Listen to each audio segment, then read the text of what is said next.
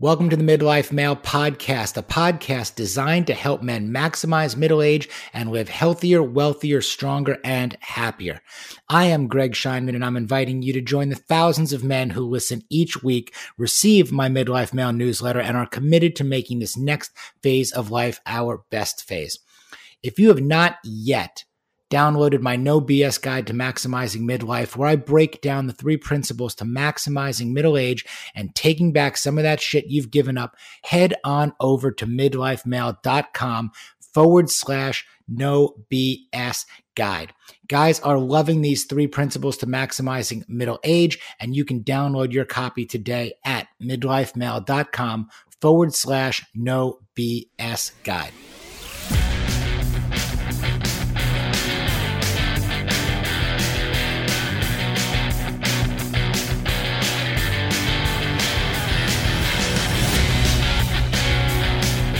All right, here we go. Greg Scheinman with you. Another episode of the Midlife Male Podcast. Thank you for joining me this week and every week, as our mission here on the Midlife Male Podcast is to help men maximize middle age and get back what matters most.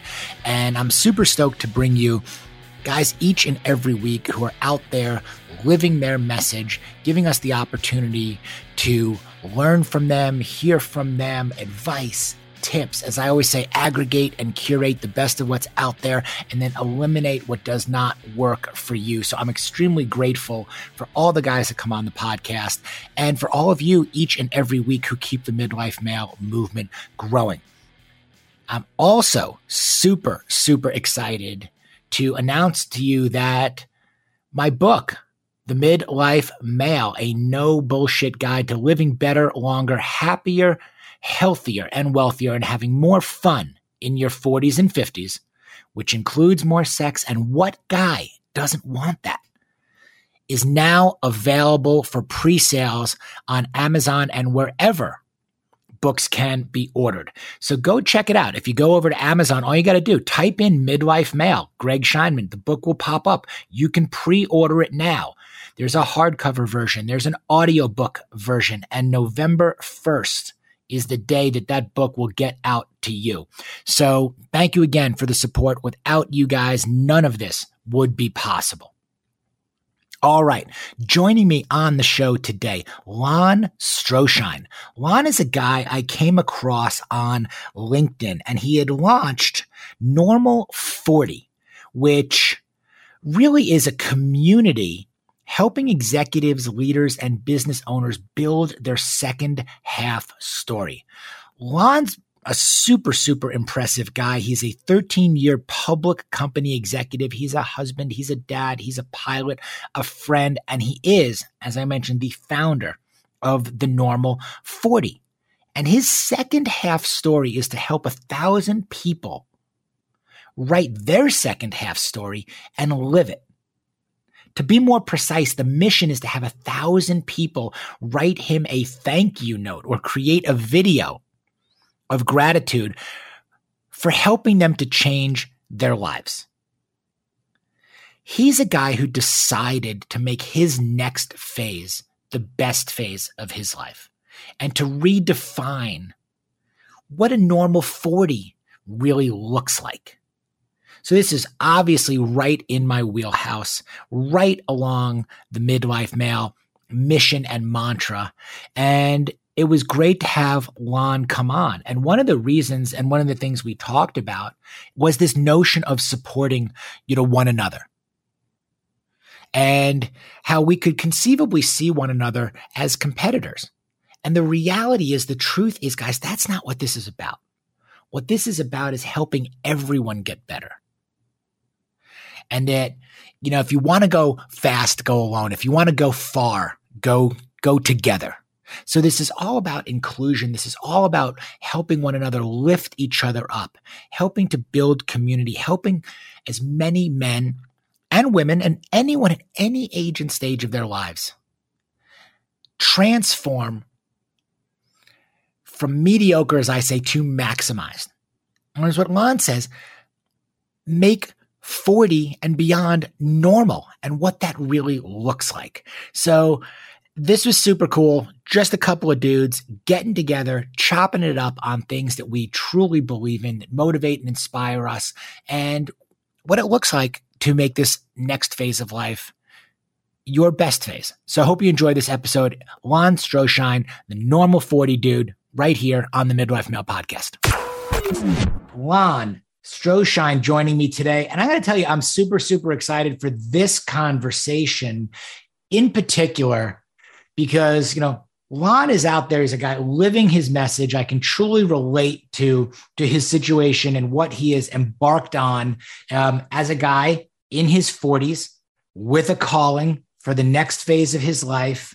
I mean, we're going to dig into this job, career, publicly traded company, overhead, life, everything, and saying, hey, what does my normal 40 look like? What does this next thing look like? And I'm all about that and trying to figure it out and learn from the best and the brightest out there and guys that are out there, doing it, trying to figure it out as we go. So Lon, thanks for joining me today. We got a lot to unpack. I am just ready to dive in on this.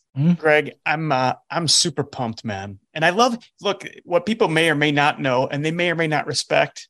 I don't care.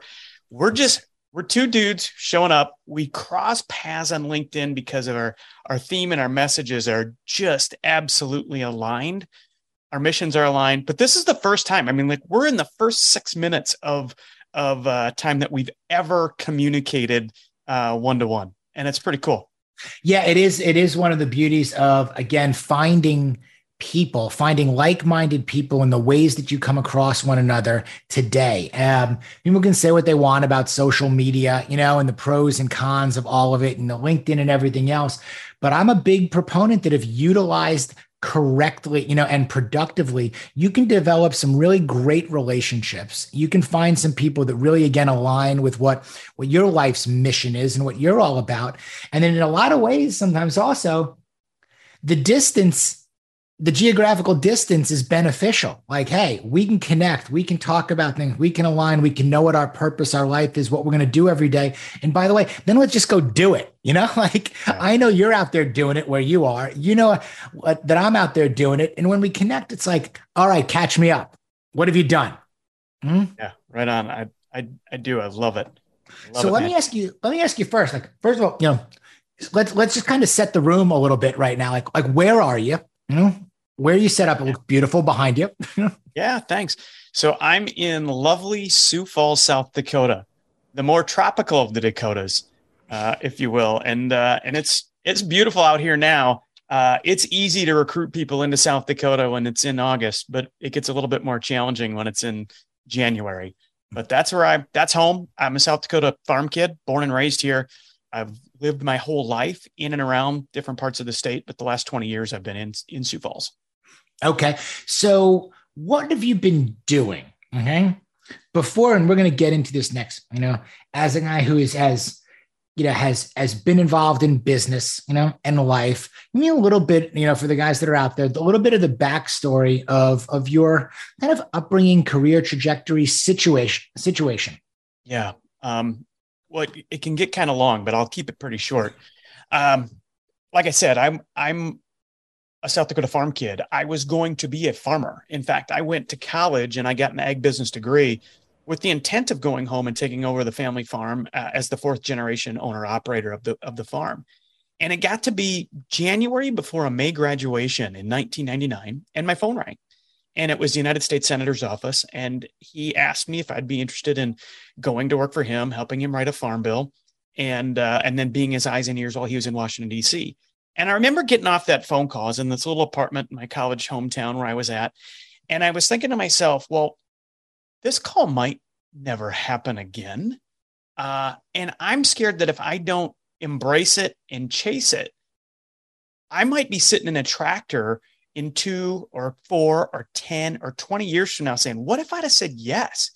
So that made my decision for me. I went home and I did one of the hardest things in my life that I've done to this point, which is tell my dad my plan has changed, which means his plan had changed. His whole life, he had thought I was going to come home and be the next generation on the farm.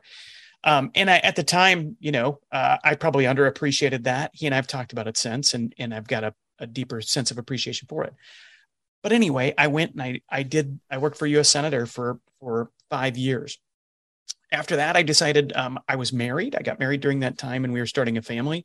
And I decided that living in public service and just, the pace of politics was more than what I wanted to put a family through. So I left and I went to a bank and I had an acquaintance that I made through the process who owned a couple $1 billion bank here in South Dakota. And he gave me a job that usually a very tenured banker would have. He took a risk on me and it worked out pretty well for both of us, I think.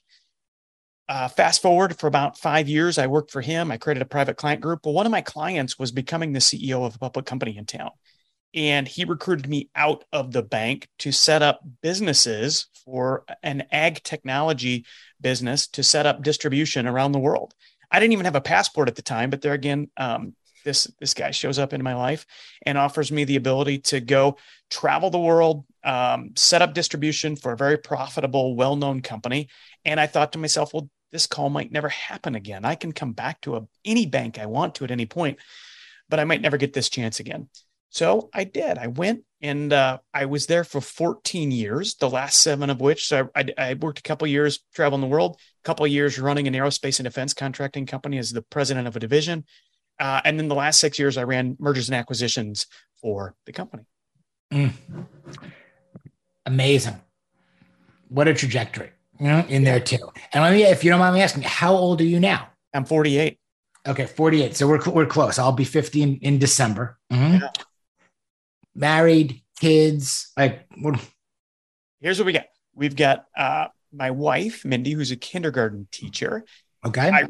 I would put her against any kindergarten teacher from coast to coast. She's a monster, man. She is a gift, and the kids and the parents know it. And then I got 3 kids. I'm in an interesting place in my life. I've got an 18-year-old daughter. 1 week from tomorrow, we'll be taking her to college. So the first one out of the nest. It's going to be a surreal moment. If you've got kids that have gone through high school, you know the trajectory, and you kind of start weaning through that process because they're just gone. They're always involved and they're active and they're just gone anyway. It'll be different when the bedroom is empty and the car's not in the driveway. And we've got that to look forward to, but we're at that stage of life with her. And then I've got a 16-year-old son who's an incoming junior. He's into the arts. He's a guitar and drummer, but he's also plays football and other things. And then he coaches my third born, my youngest, who's 10. He coaches his flag football team. So I've got a gapper in there. Those two are separated by 6.5 years. So girl, boy. Nice. And thank you for sharing all this. Cause I think it's important, for the guys that are out there that are listening to this, I'm always like, okay, I want to understand the situation. All of our situations are different. Okay. What does the career look like and the responsibilities? What does kind of the lifestyle look like? I mean, what's going on at home? It's one thing to be, single and making decisions. It's another thing to be married and making decisions. It's another thing to be in either a single income family or dual income family. And if you've got children, what are the ages of the children? There are all these dynamics and they're in the bucket, of, again, how we make decisions and determinations and what are our priorities. And I know you work with a lot of guys too. And we've got about this, we get into the yes or no, what do you say yes to? What do you say no to? And what's the process, to that? And I'd be interested to hear your thoughts. And we talk about why and how, why you take the job, and answer that call. Then also the how, I'm curious as we unpack this again, and there's so many similarities here. I've got an 18-year-old who actually just turned 19 and we're taking him to college on Monday, our first one. Where's your daughter going? She's going about an hour north of town here, my alma mater, actually. So she's made the cheer team. So she's a D1 athlete. And so we seriously couldn't be more proud, but it's going to be a change, man. It is. I mean, we're dealing with that too. We leave Monday for Boulder, Colorado to take our oldest son to college. And it's it's exciting. Yeah, it's happening. It's scary. Again, the room will be empty. And our 16-year-old is actually running around New York. He's into the arts too. I guess he's into all kinds of fashion and design and style. He's in New York with his mom, right now. after 10 days in San Diego playing flag football, also himself out there. Yeah. So a lot of similarities there. And I'm smiling as you're talking. Kind of going back a little bit. First and foremost, I'm curious, getting a call from a senator to come and work for them. Well, it begs the question to me, like, okay, why you? Why do you think you got that call in the first place? Yeah, man, it's a great question. A couple of things. If we're being honest, South Dakota is a small state, so we have access here different than you'd have in Texas or New York or California, the other communities that you've mentioned just in the last few minutes. And so this particular senator was from the same basic part of the state that I was from. So two things: my namesake, my family's namesake, didn't hurt me. And the second thing is he really needed someone who understood farming. He wanted a farm kid. He was writing a farm bill, and he was the leader of the United States Senate at the time. So this wasn't just a random newbie. This was the guy who was going to be authoring with his committees the farm bill. And so he wanted somebody that he could put up and put forward that had cred. Obviously, he wanted somebody from his home state. And so he talked to a bunch of professors, and they gave him some names. And when he saw my name as somebody he knew, it just put me in a position, equal parts luck and effort and skill, but it put me in a position to get that phone call where others just didn't get it. And that's what happened, man. I would love to say that this was this huge competition and I beat out 30 other guys. I didn't. It was part of my inheritance. And I use that term to define the stuff you get when you're born. You think about inheritance being a financial, something that's bestowed upon you financially. Mm-hmm. I talk about it in just the luck or misery of the situation you were born into. I happened to be born into a place that had a successful farm and was in proximity to where this particular United States senator is from. Total luck, but it worked. Look, and the harder you work, the luckier you get. And I appreciate the transparency on it, because with these situations, there's a couple of ways you can go. And I think it's important to acknowledge I could be entitled and sit back in it. I could seize opportunity. Again, I could take it. I could have to have a heart-to-heart with my dad. My life trajectory can change. And we also continue to make our own luck. We could be starting with certain advantages or disadvantages. And some of those disadvantages could end up really proving to be advantages later on in life. And in my situation in particular, as I've talked about, some of the advantages and entitlement things that I was born with and turned out to be kind of a disadvantage, created some disillusionment, created entitlement, created situations that I had to work deeply to kind of, restore, repair, and figure out how life really worked in there. Mm-hmm. That's exactly right, man. So really, really cool stuff there. As somebody who also spent about 14 years in a big company, which I did myself, had pursuing entrepreneurship early on, being more of a risk taker, I ended up kind of shifting gears into the risk management side. And everyone thought I was crazy, after what I had done, kind of going into a professional services business. And at the time, we were a mid-sized firm that became a rather large firm and ultimately, sold to a publicly traded company. 14 years is a long time. And I struggled a lot with authenticity. I struggled a lot with identity, and kind of where the place was in it.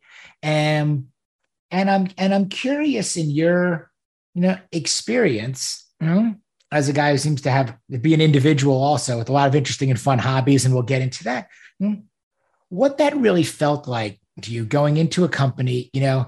How does one stay in a way, thrive, prosper, manage, whether 14 years is a long time.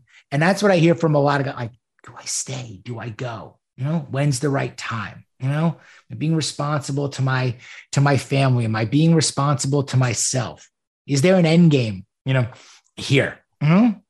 What is it? How did you approach it? Kind of maybe even start kind of middle and even to the end. I know there's a lot there, but man, I'm fascinated by it. Yeah. I think there's this question that has guided me. There's two questions. There's two questions that have always guided me. The first one is, will I regret it if I don't? And I've talked about that. I've talked about when you've got a choice to make, that means you've got a trade to make. You're going to trade one for the other.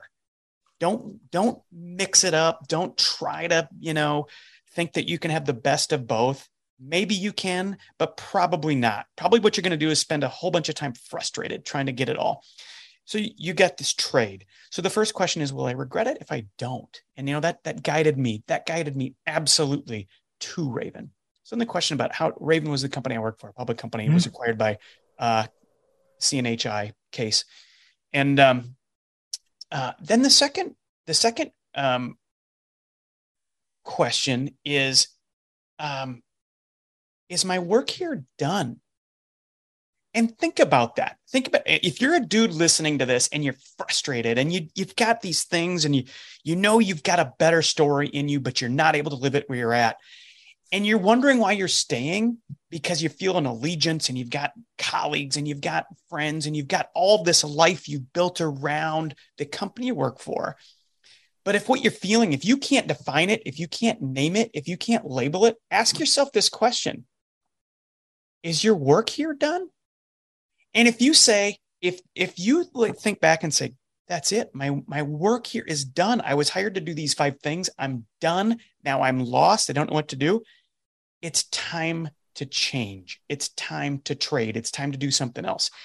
And so inside a Raven, I would get to these places and one of two things would happen. I would, the first time the CEO came to me when I was doing international business and he asked me to take over an aerospace and defense division. He decided for me. He came to me and said, I want you to do this job. It's a big promotion. We're going to make you a public company executive.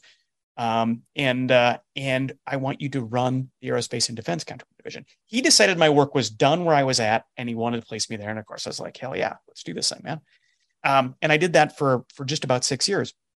I was in that role and I decided, I was having I had a ton of success, but I was starting to feel it. 5 years that's my number. If you look at my history, and I was beyond that 5-year mark, and between the CEO and myself, probably more him than me. He's like, your work here is done.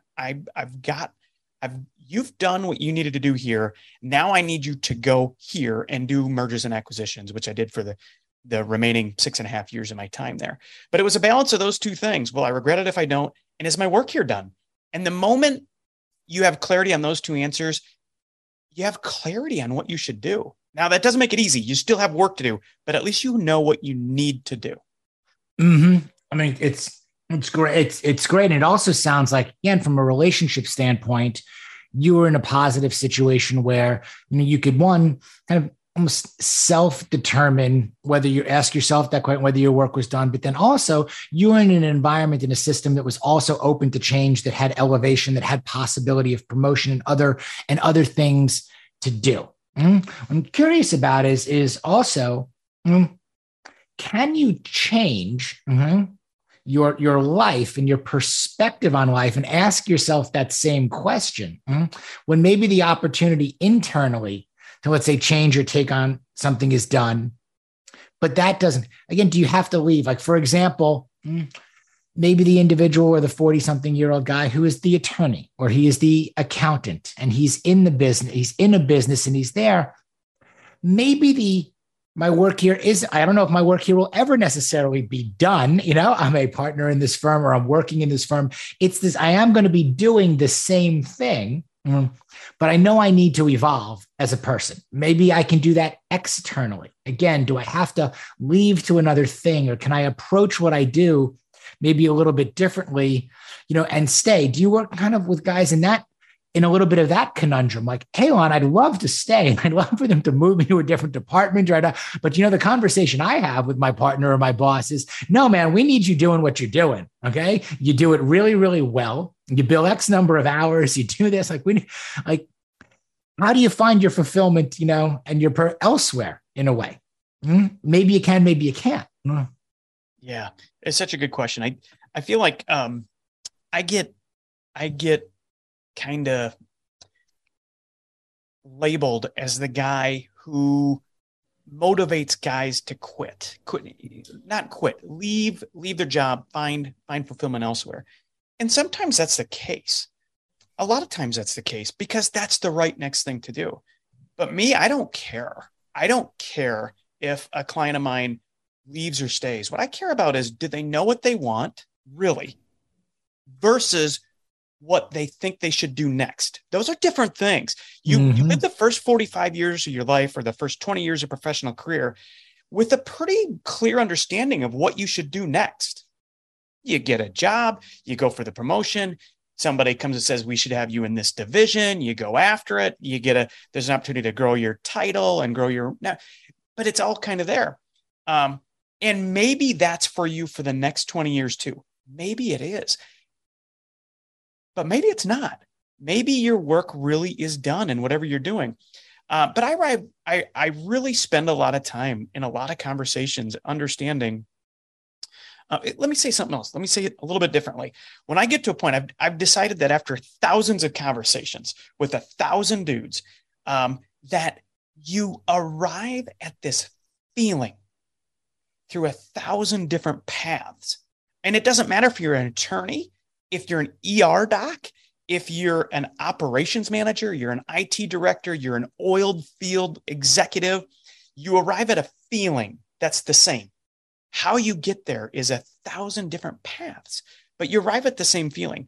And ultimately, you get to this place where you've got this discontent and you're feeling like it's not working the way it was. And you're starting to feel the guilt of family that's getting older, but you don't know what to do about it. So you get to this point and you're like, I got to do something, and I'm willing to trade it. I'm willing to trade my image, my title, my pay. I'm willing to trade it.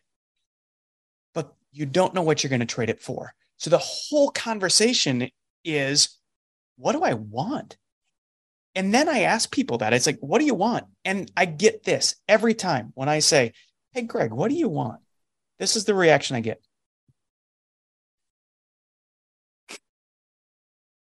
I don't know. I've never thought about what I want. I knew what I should do next. That's how I got here.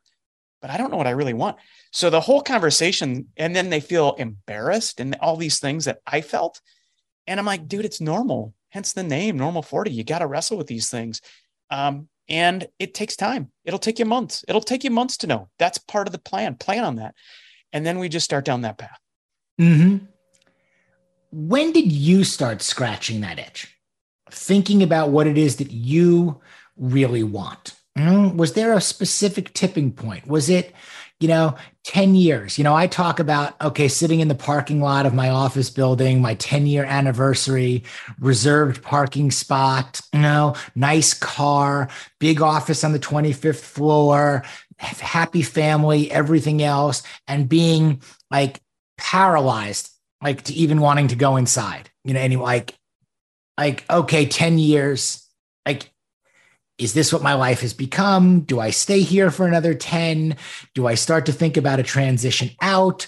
What is our overhead? I remember that day pretty vividly when I got this email notification, happy anniversary, or and I just knew I'd seen this in the company, oh, there's going to be a balloon tied to my chair, with a plaque, that's weighing it down to keep it from rising up to the ceiling. And we give this to everybody. And I would walk into the office, and you'd always see him in somebody's office or cube or where, oh, it's somebody's 5-year anniversary, 1-year anniversary, or 10-year. Great. I'm going to walk into a fucking balloon, on my chair for 10 years, questioning everything, right now. And I don't even know if I want to go inside and see that balloon right now because of what it represents.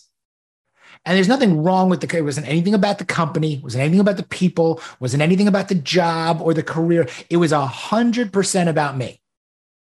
And to your question, do I know what I really want? Did you? At that particular moment, no. I knew what I didn't want. I think I was gaining clarity on what I didn't want. You knew what to trade. Right. But I didn't know what I was going to trade it for, to your point. when did this start happening for you? Because you've made a trade. All in. No turning back. I don't even have a resume. Don't have one. If somebody asks me for one, I don't. I literally don't. I haven't had one in 14 years. Interesting. And I want you to continue. I don't either. We're going to come back to that. But I do want to talk about what I've swapped a resume for, what I've traded a resume for. Yeah, right on, man. So my moment wasn't like yours. I didn't have one. For me, it just happened, and it happened slowly. But I remember I was probably 44. And I'm 48 now. So about 4 years ago, and I left the company, in February 1 of this year was my last day with the company. And it happened slowly. I didn't have a moment in the parking lot, but I remember coming to work on a few days, and I knew that maybe I wasn't working quite as hard as I was last year or the year before. Now, let's be honest. You don't get to the positions we had without being an above average contributor, and where I don't think anybody else knew. In fact, if anybody else would have known, I was in the type of company they would have let me know. They wouldn't have tolerated it. But I felt it. It wasn't a moment, but I felt my level of interest in a few things. One, the next promotion was it was coming down. I wasn't chasing as aggressively. If it happened, great. If it didn't, fine. I'd never had that before. So that was interesting to me. And I quit kind of volunteering myself for these big high profile opportunities in the company. I did some of them, but I was usually asked. I wasn't the one saying, I'll do this and I'll do it better anyway. I quit doing that. And so I started to, I started to feel a little bit different. And then I'd come to work and I'd analyze it. I would think about it. I think about, what am I feeling? What is this telling me? What should I be learning from this? And then the question that hits everybody who's in their mid 40s and they go through this, it happened to you in the parking lot. You just told me about it. You ask the golden question. Well, is this it? Is this it? Is this what I'm going to do for the next 10 years? And then in the very next breath, you sit there and go, well, holy shit. If this is it, shouldn't I just be thankful? Shouldn't I just be on my knees giving thanks that I've got this job and I've got income and I've got these relationships and I've got these capabilities and I've got my health and I've got my family?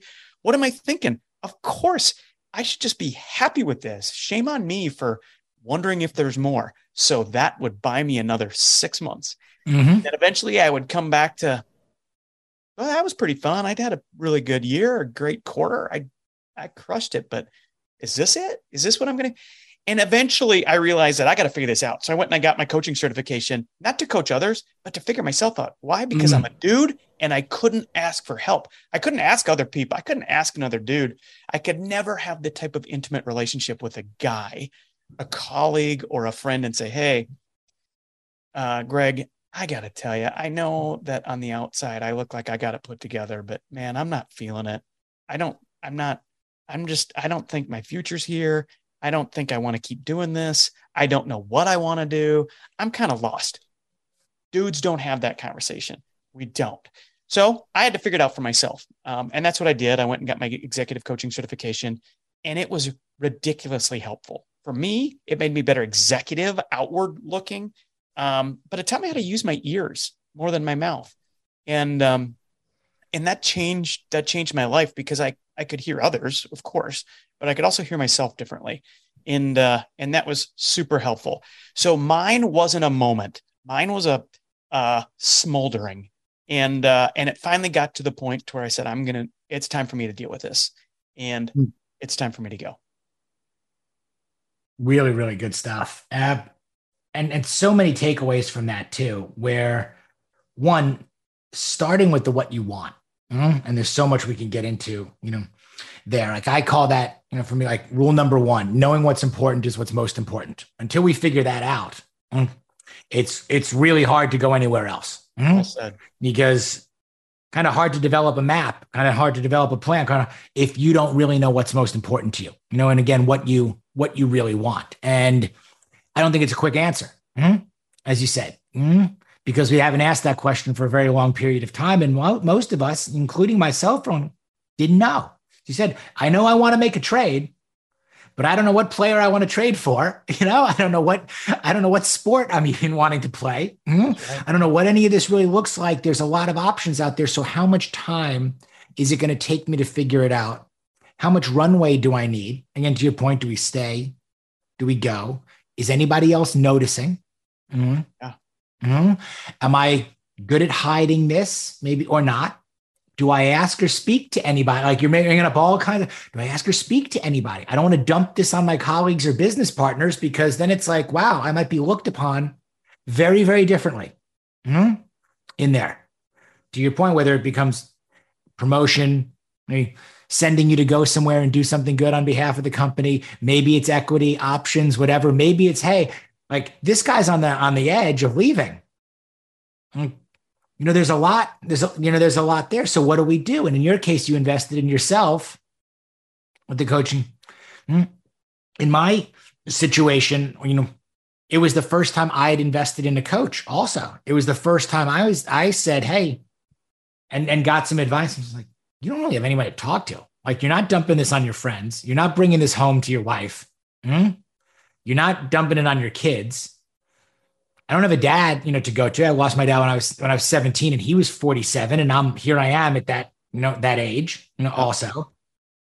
Like, where do you go for I don't have the answers. I better start asking some questions. It was the first time I explored getting a coach. It actually didn't occur to me at the time that your process of let me get my coaching certificate, let me invest in education, let me learn versus talking to anybody. Well, also what a good option.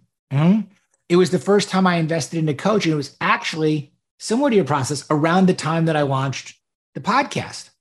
I was like, I know how to make things. And by the way, here's a perfectly good opportunity in a way that I can ask questions without sounding like I'm the one who needs all the help.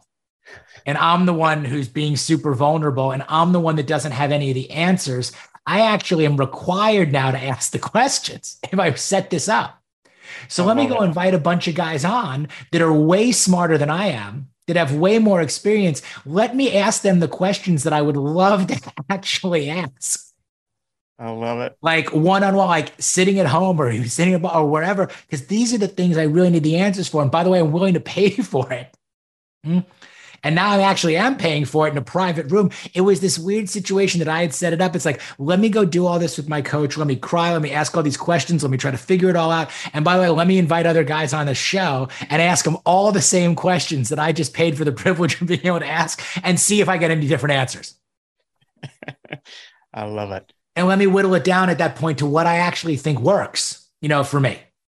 A little bit from Lon and a little bit from Bob and a little bit from Steve. And if I throw all that shit in the bucket, like, okay, what actually works for Greg? And it did help to figure out, what do I want?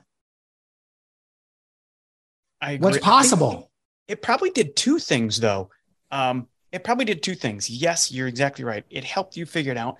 But the other thing it helped you do is realize that what you were feeling was actually normal. It didn't make you ill or lazy or burned out or flamed out or a quitter. It made you freaking normal to have this moment in your life. You're like, maybe my best days are in front of me and maybe they can't be had in this office. Maybe I better do something about that. That is normal. I named my company Normal 40 because I think you have to appreciate for a moment that you might not be the odd man out, but that you might be you might be going through the exact same thing that so many others are, but nobody's talking about it. This is why dudes like you and me, the one thing I'd say, I love your journey. Look, I went and I tried to figure myself out. It took me 3 years.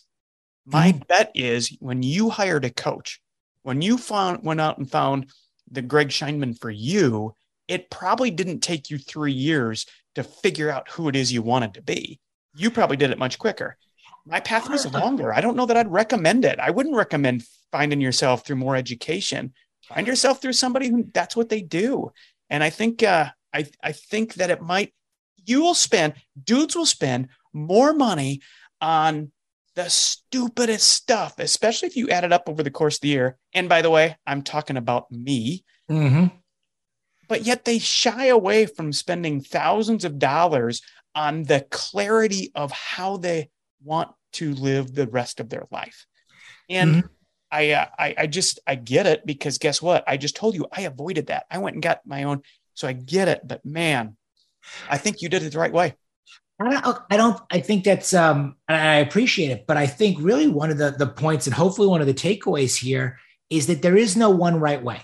You know, I think you nailed it with, normal in there, and that all of these things, emotions, physical, mental, financial, spiritual, all of these things are normal. The questions, the feelings, whatever they may be, there's no one way, to solve them or to resolve them. You could get there over 3 years and going this way.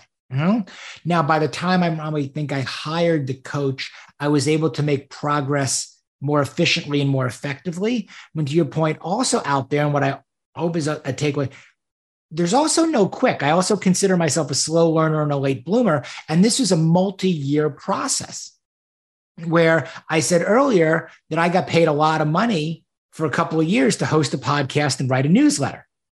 The reality is it was my company that was paying me because I stayed and did not leave my job, but rather found a way to figure out what it is that I want by launching, what ultimately became Midlife Mail, the podcast and the newsletter, and saying, I'm going to do that kind of on the side. I'm going to do that. Even there's, kind of from the office at times. And what ended up happening, it ended up helping me cultivate different kinds of clients, approaching my work a little bit differently, thinking about pacing and time. And then ultimately you came to a conclusion where you left and said, and I want to get into kind of the specifics. We had a situation with our company where there was an actual acquisition that to me was much earlier than I thought it was going to be. And one of the sighs of relief for me became, I actually wasn't sure, Lon, if I was going to be able to hang on for that actual day to come. When that day actually came, it was earlier than I expected. And for, I don't want to speak for anybody else. For some at our firm, it was the beginning of the new beginning. Let's go. Let's go. For me, it was the beginning of, okay, thank you, Seattle. Good night. I think it's time for me to go now. I think we got closure, here on it. So yeah, I can't tell you exactly how many years it is of the entire process, but I know it's not less than 3, and somewhere in there, it's not more than 5. And I thought it was going to be, but situations beyond even my control dictated certain actions and reactions. And here we are. Yeah. I think you said it best when you said there's no one right way. I mean, it's just so true. The only thing that you can do that's right and do it with conviction is to start getting curious about what it is that's creating this discontent. And if you show up thinking that an afternoon phone call or a beer with a friend or a week of good conversations is going to deliver that answer, you're going to show up disappointed. You and I, we're 100% aligned on that. And it's like, how long does it take to catch a fish, right? You might luck out. You might catch one right away, or you could sit there for 3 or 4 days. And how long does it take you to discover what your life's second half mission is? Maybe you're really tuned in and it's something you can figure out in a shorter period of time. More than likely though, it is going to take you months and months and months, if not a few years. The Midlife Mail podcast would not be possible without the support of some incredible brand partners. I only recommend brands I use, believe in, and trust, and each brand was handpicked by me for a specific reason. I believe in these guys not just because they're great companies with great people behind them, but because the stuff works. I use these to stay at my peak, and I suggest you do too. So go over to midlifemail.com and click on special offers for exclusive Midlife Mail discounts and promotions. And the process, though, of just starting, which I love, I just start. Yeah. is the beginning of, I think, making each day a little bit better. Yeah. Back to exploring curiosity, embracing curiosity, starting to take that step, understanding that there's progress in just learning and trying to figure it out, and that maybe the clarity will come. The journey will start to kind of feed, towards the destination, in there too, versus stagnation, complacency, conformity, redundancy. The other part of it, as you said, hey, why am I just not happy? How many months and years does that take to get over? And we're like, listen, I make a good living. I've got a good job. Again, I've got my health. I've got my family. What am I complaining about?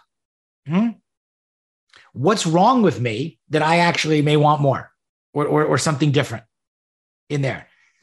Seems like it's enough for everybody else or whatever. Like I'm doing a pretty good job of keeping up with whoever the Joneses are. I think I'm ahead, quite frankly, of a lot of them. Why am I not fulfilled?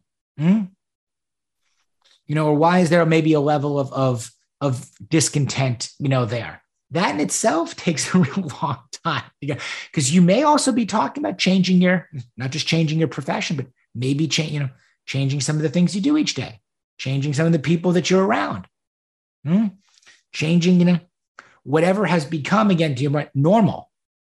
And I said, maybe you need a new normal. Neither one is abnormal. That's right. This one may just not really be the one for me. This group, this place, these people, this routine, this schedule may just not be the one for me. You fly planes, right? I do. Like if I don't want to go up in the air, probably not the right friend for you. You know what I mean? Like, I go wrong. Hey, let's go up. Let's go flying. I'm going to take us from South Dakota over here. We're going to do this. I'm afraid to go up in the air, man. Like, probably not a great fit, right? That's right. That's right.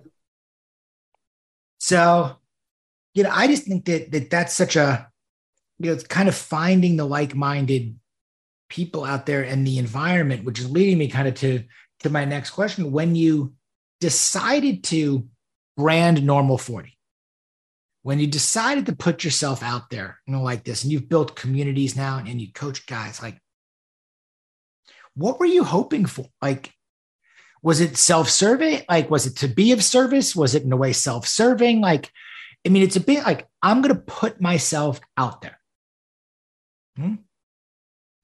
Yeah. I wish I had a really executive level, look at what a great visionary I am answer for this. And I don't. I would tell you that I remember the first time I posted to LinkedIn that was something that wasn't sharing about something my company was doing. That's pretty easy to show up as an executive and say, oh, look, we made the newspaper for doing X, Y, and Z. That's pretty, nobody reads it really. And it feels good to feel like you're helping your company, and that's fine. But I remember the first time I went out there, and I should go back and look, but it was something benign in reality, but it was something about just being sure that you have a place to connect to when you're not working. It was that benign. But it had nothing to do with Raven. It was a thought from Lon, the not executive dude, a thought for me. And I remember putting it out there, and I remember posting. I'm like, God, dang it. What are people going to think of this? And not much came of it. I have no idea what kind of traffic it got. It doesn't matter. The point is, I showed up initially just curious about what I was feeling. Fast forward and I did that for just a little period of time. So like I said, I left in February, and before I left, I had known for probably about 60 days I was out, and everybody, I'd communicated it. It was great. My relationship with the company was and is great. And so I've got nothing but wonderful things to say. So I told them I was planning to leave. And it was at that point, while I was still at the company, but out, I had signed my separation agreement, and that I decided to just talk about what I was going through. And my post was something along the lines of, I had a wonderful offer from a wonderful company to make more than I ever thought I would make in my life. And it didn't feel right. And so I left, and now I'm going to go figure it out. And my inbox blew up. there again, going back to it's normal. It's normal. So people are feeling this really. And so I'm like, well, I got to keep showing up here for the people who need this. And by the way, all I got to do is talk about me. All I have to do is talk about what I was feeling, what I was going through, what I was wrestling with, what I couldn't figure out by myself. And I had to do it in a way that was vulnerable and open and just see what happens. And the more I did it, the more people just continued to show up. And so I didn't set out. If you'd have told me, Greg, if you and I had this conversation 1 year ago and you'd had a crystal ball and said, hey, dude, I really think that you're going to be helping dudes somewhere in their midlife who are making a lot of money, doing really well, living life by the book. You're going to help them figure out if that's really what they want to do for the next 10 years. I would have literally laughed out loud at you. And I'm like, why would they listen to me, man? That's not what I do. And what I've discovered since is that is exactly what my second half story is. My second half story is to help people get clarity and conviction about the life they want to have, knowing it'll be hard and not easy, but worth the trade, and help them make the trade. What it is on them, but getting there and having a plan to know it, that's what I help. That's what I show up to help people do. Did you, like, as you're doing this now with other men, and you're talking, when you made that decision, okay, I'm getting this, I have an offer. Again, I can stay, nobody's pushing me out the door, good or bad. And by the way, there's sometimes getting pushed out the door is the best thing also, because sometimes, like, I'll even tell you in my case, like, I wish I had had more courage and more conviction at a certain point to have made decisions by myself without having to have been pushed, and I'm really grateful to some guys that pushed me to say, look, man, like, you probably should go do something else. There's other, and you got to be grateful for some of that too, because this stuff takes a lot of strength and it takes a lot of vulnerability. And sometimes we're not there, or we don't see things the way even others see it, that is out there. When you had this opportunity, okay, I'm still wanted, I'm wanted here. Like, I can write my own ticket. If the measure of success is salary and title, by the way, they're offering it to me. Like, here it is, overall. Yeah. If that's not aligning of what I think my metric for success is and what the next phase of my life really looks like, and I'm looking to say no to this, like, did you have your kind of, I guess, checklist, they're like, did you have a number? Like, again, did you go back, hey, here's how much it costs us to live. Here's how much we have. Here's how much, or again, like, just tough questions. I've had benefits my whole life. I've had not like whatever else it is to make sure that I can also responsibly afford to do this. And my dogs are going bonkers. I don't know if you can hear that right now, but you're good. Welcome to the Normal 40, where our Amazon is at my door every day. And they like to greet the Amazon delivery person with wondrous howls, which I think we're now, for anybody who's been listening for the last 3 weeks, you've probably heard it all 3 weeks, in there. All right. So I love it. They're welcome. They're welcome in this podcast. Cool. Did you have a checklist of what it was going to take? Did you have a family kind of, whether it's conversations, sit down, wives, kids, we got colleges, we got all this stuff to think about before I make this decision, of, again, to say yes or to say no, and what this next phase is going to look like. Yeah. I'm looking at my phone because I've got some notes here that I'm probably going to read if I can get through them, that are specific to this question. It's such a good question. I didn't, I'm a pilot. I fly by checklists, and it doesn't matter if you're a pilot, it doesn't matter if you got 20,000 hours or 20 hours, you use a checklist. For this, there were very, very few items that were on my checklist. Here's a couple. I think every dude, especially ones who are the primary earner for the home, have to feel like they make decisions after doing some math about, do we have enough? I think if you don't do your own math, not math with your financial advisor, not they'll do it for you and they'll probably do it well. I had to do my own math, and I have my spreadsheet. It's named the enough document. And I put all of my assets in there, our spending, future expenses from college to weddings to you name it. And I had to get this gut level reaction of me giving myself permission to say, I've got enough. Now, not enough to retire. I mean, if that's what you need, plan on staying, plan on giving it another 3 or 4 or 5 years, depending on where you're at. Now, if you're 62, it's a different story. I wasn't at the time I was doing the math. I was 46. So, but I had to do it. I had to go through the process of doing the math. That was on the checklist.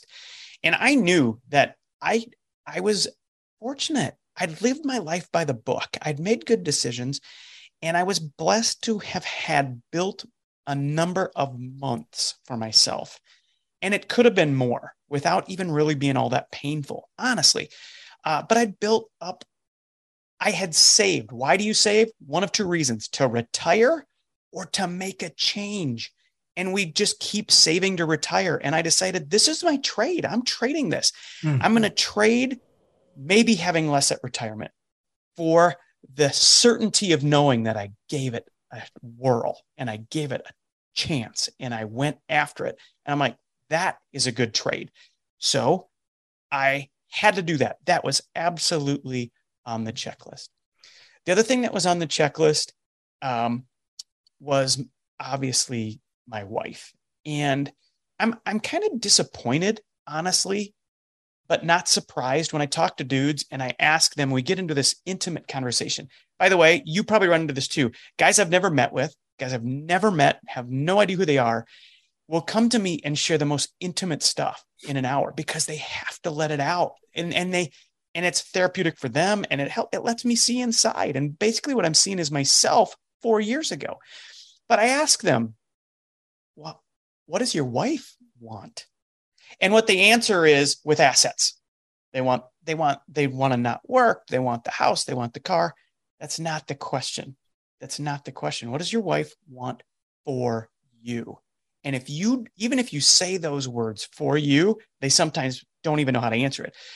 But I'm like, if you think your wife wants for you to make a bunch of money and she never sees you, then I'm the wrong guy to talk to. You need a therapist. But if you think your wife wants for you to be happy and fulfilled, and if you've got to keep your car an extra year or whatever, if you think that, if you haven't bothered to ask her that, you're not ready to start this. You're not quite ready. You have to start there because you can't do it alone, or you'll only have alone to do it. So figure that out. So that was on my checklist. Do I have alignment with my spouse? And then the third is my kids. I felt like if I'm going to do this, if I'm going to go all in and I'm going to walk away from a great career, a guy who's known in the community for being successful. I mean, let's face it, that's there. And I'm going to be sitting in my living room doing podcasts while they're right out here probably listening. If I'm going to be that guy now, I got to make sure they understand why.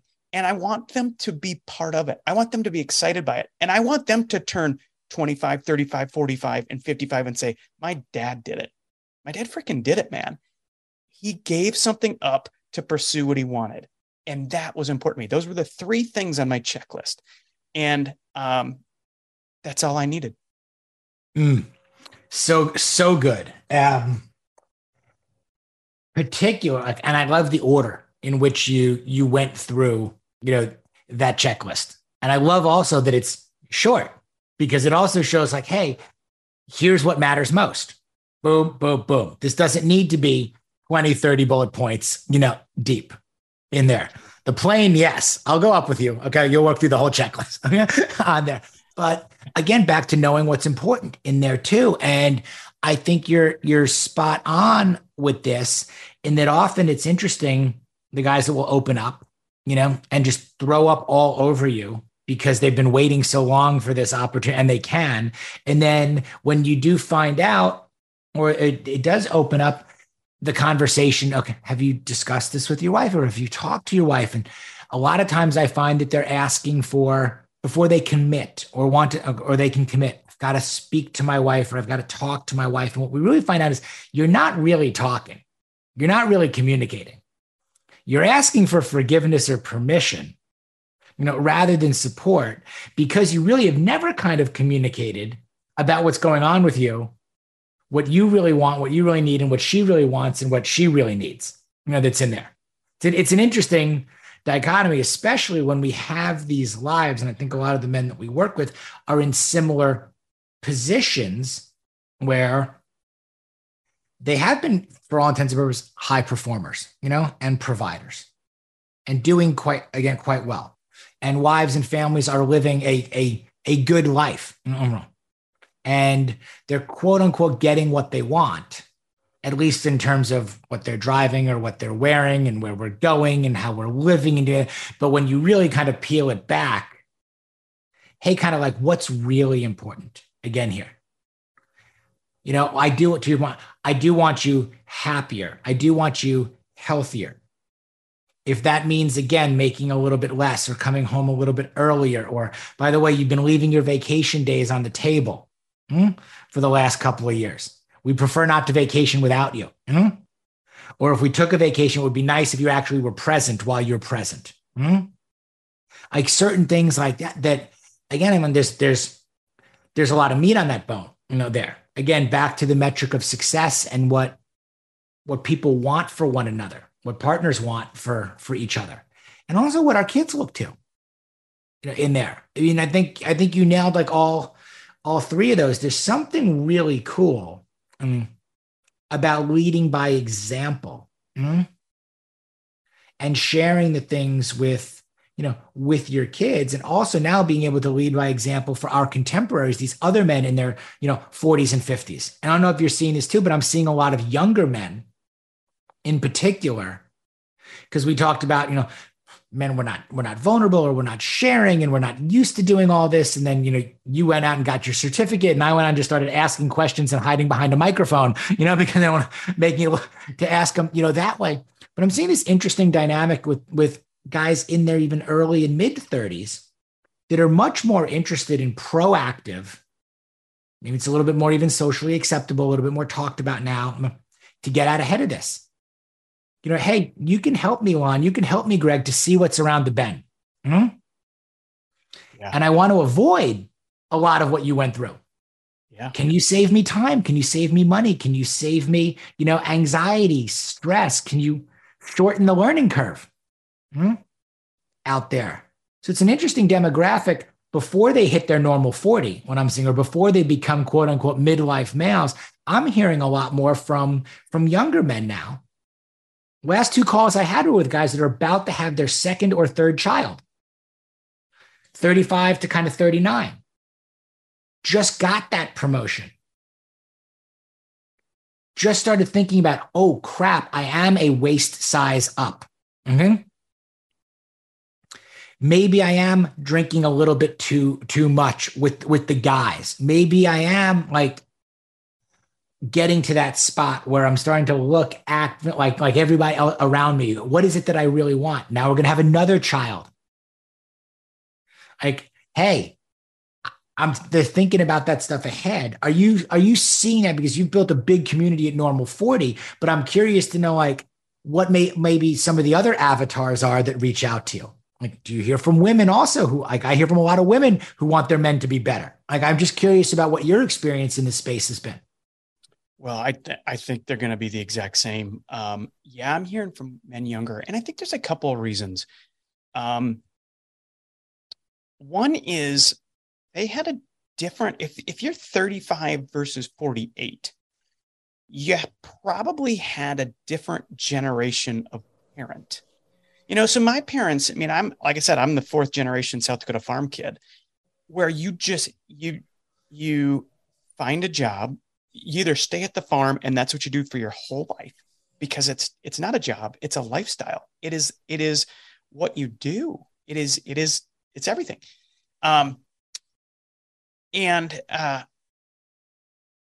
My parents would parent me and my siblings to get a good job, go as high as you can, help people, make money, be philanthropic, but go somewhere and stay as long as you can and do as much as you can, as happily as you can in that company. Because if you're there, if you've got job security and you're making money, to them, that's happiness.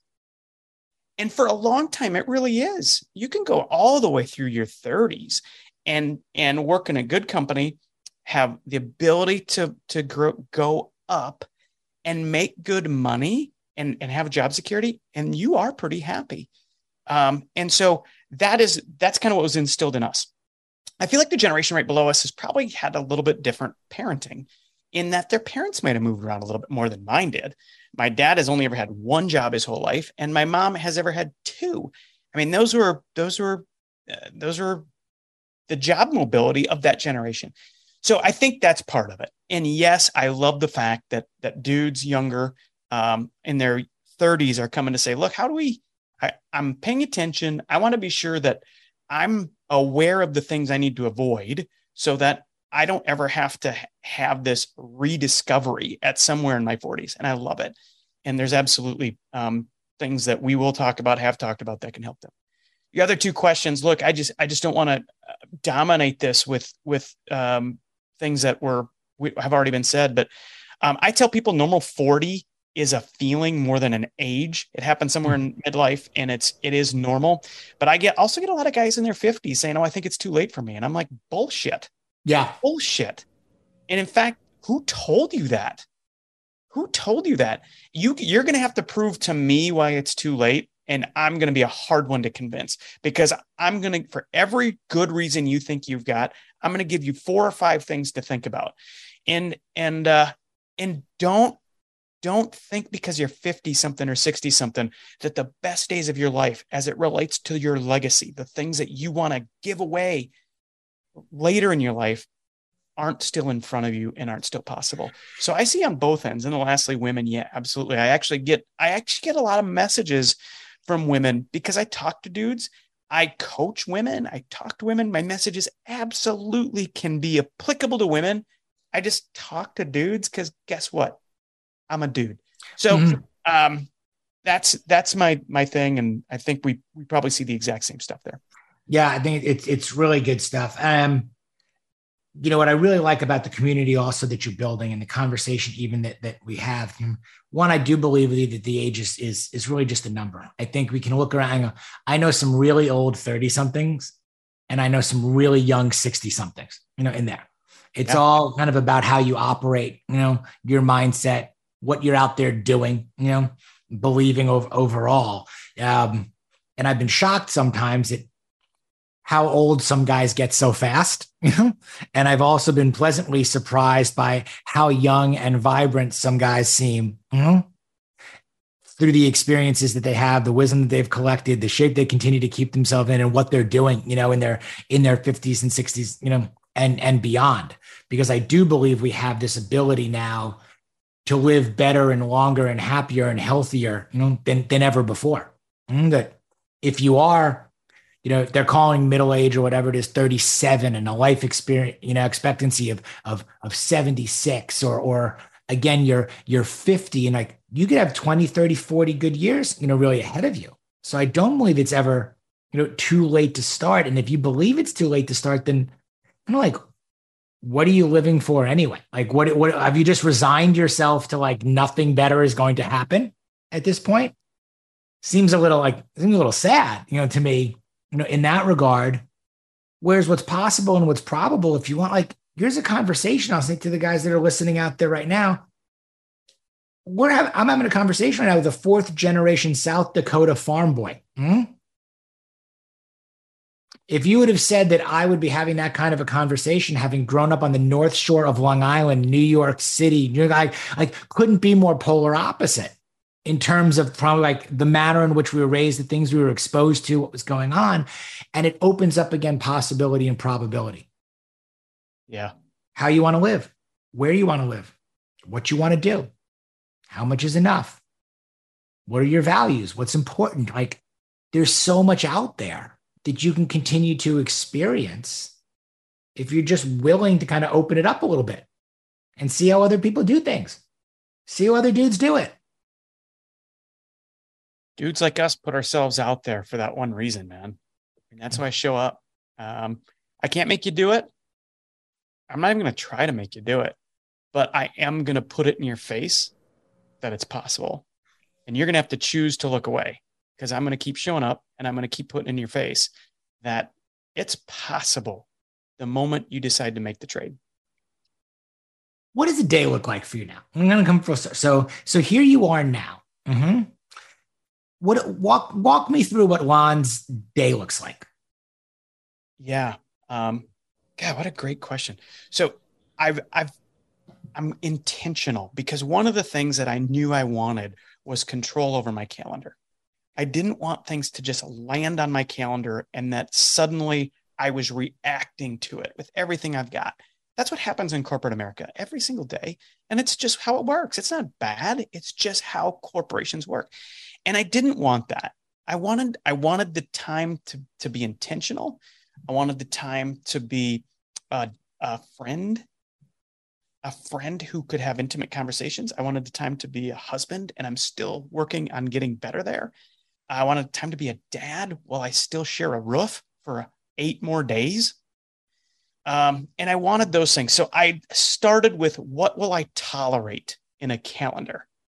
And I said, I'll tolerate working 3 days a week, where I'm letting things pop in. So Tuesday, Wednesday, Thursday, I'm on calls. I'm in meetings. I'm having lunches. I'm doing things to help. My mission is to help 1,000 dudes write their second half story. That's it.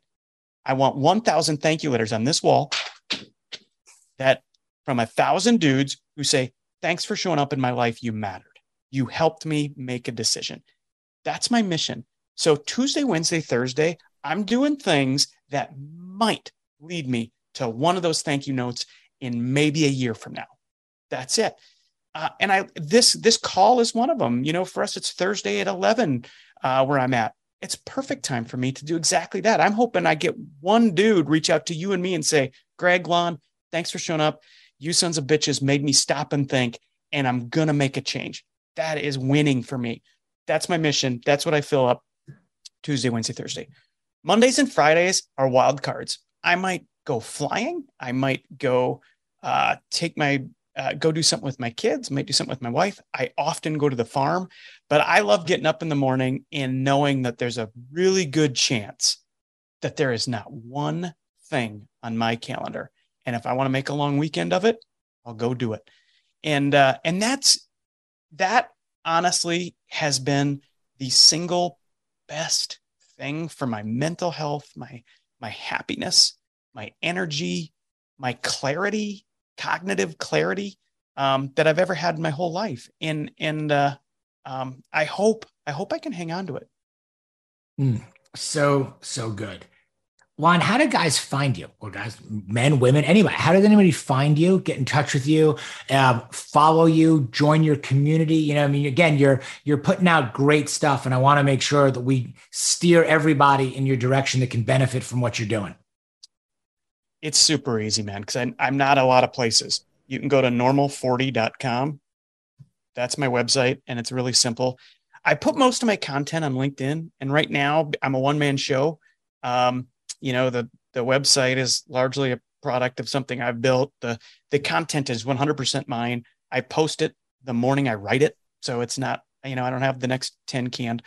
And so those are really the two places I show up. You can book a call with me on either. You can direct message me on both. Email is just lon@normal40. So, I mean, but those are the two places to come looking for me. But I want to say though, Greg, man, I love what you're doing, dog.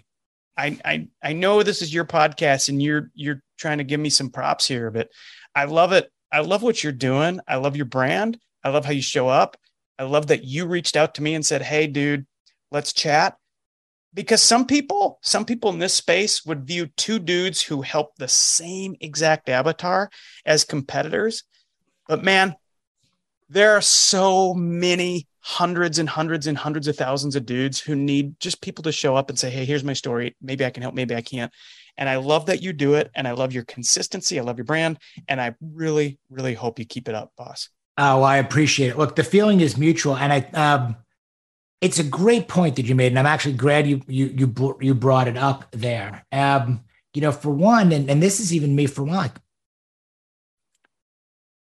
there's room for everybody. There's absolutely room for everybody out there. Guys that set up a call with me that might be thinking about whether it's coaching or advice or whatever, I may not be the right fit for everybody. Also, what I want to know is also who are the best players in the game, out there. Who may be the right fit? How do we pay it forward? And also, like, I saw this even early on in business and in other areas, and it's easy to get competitive.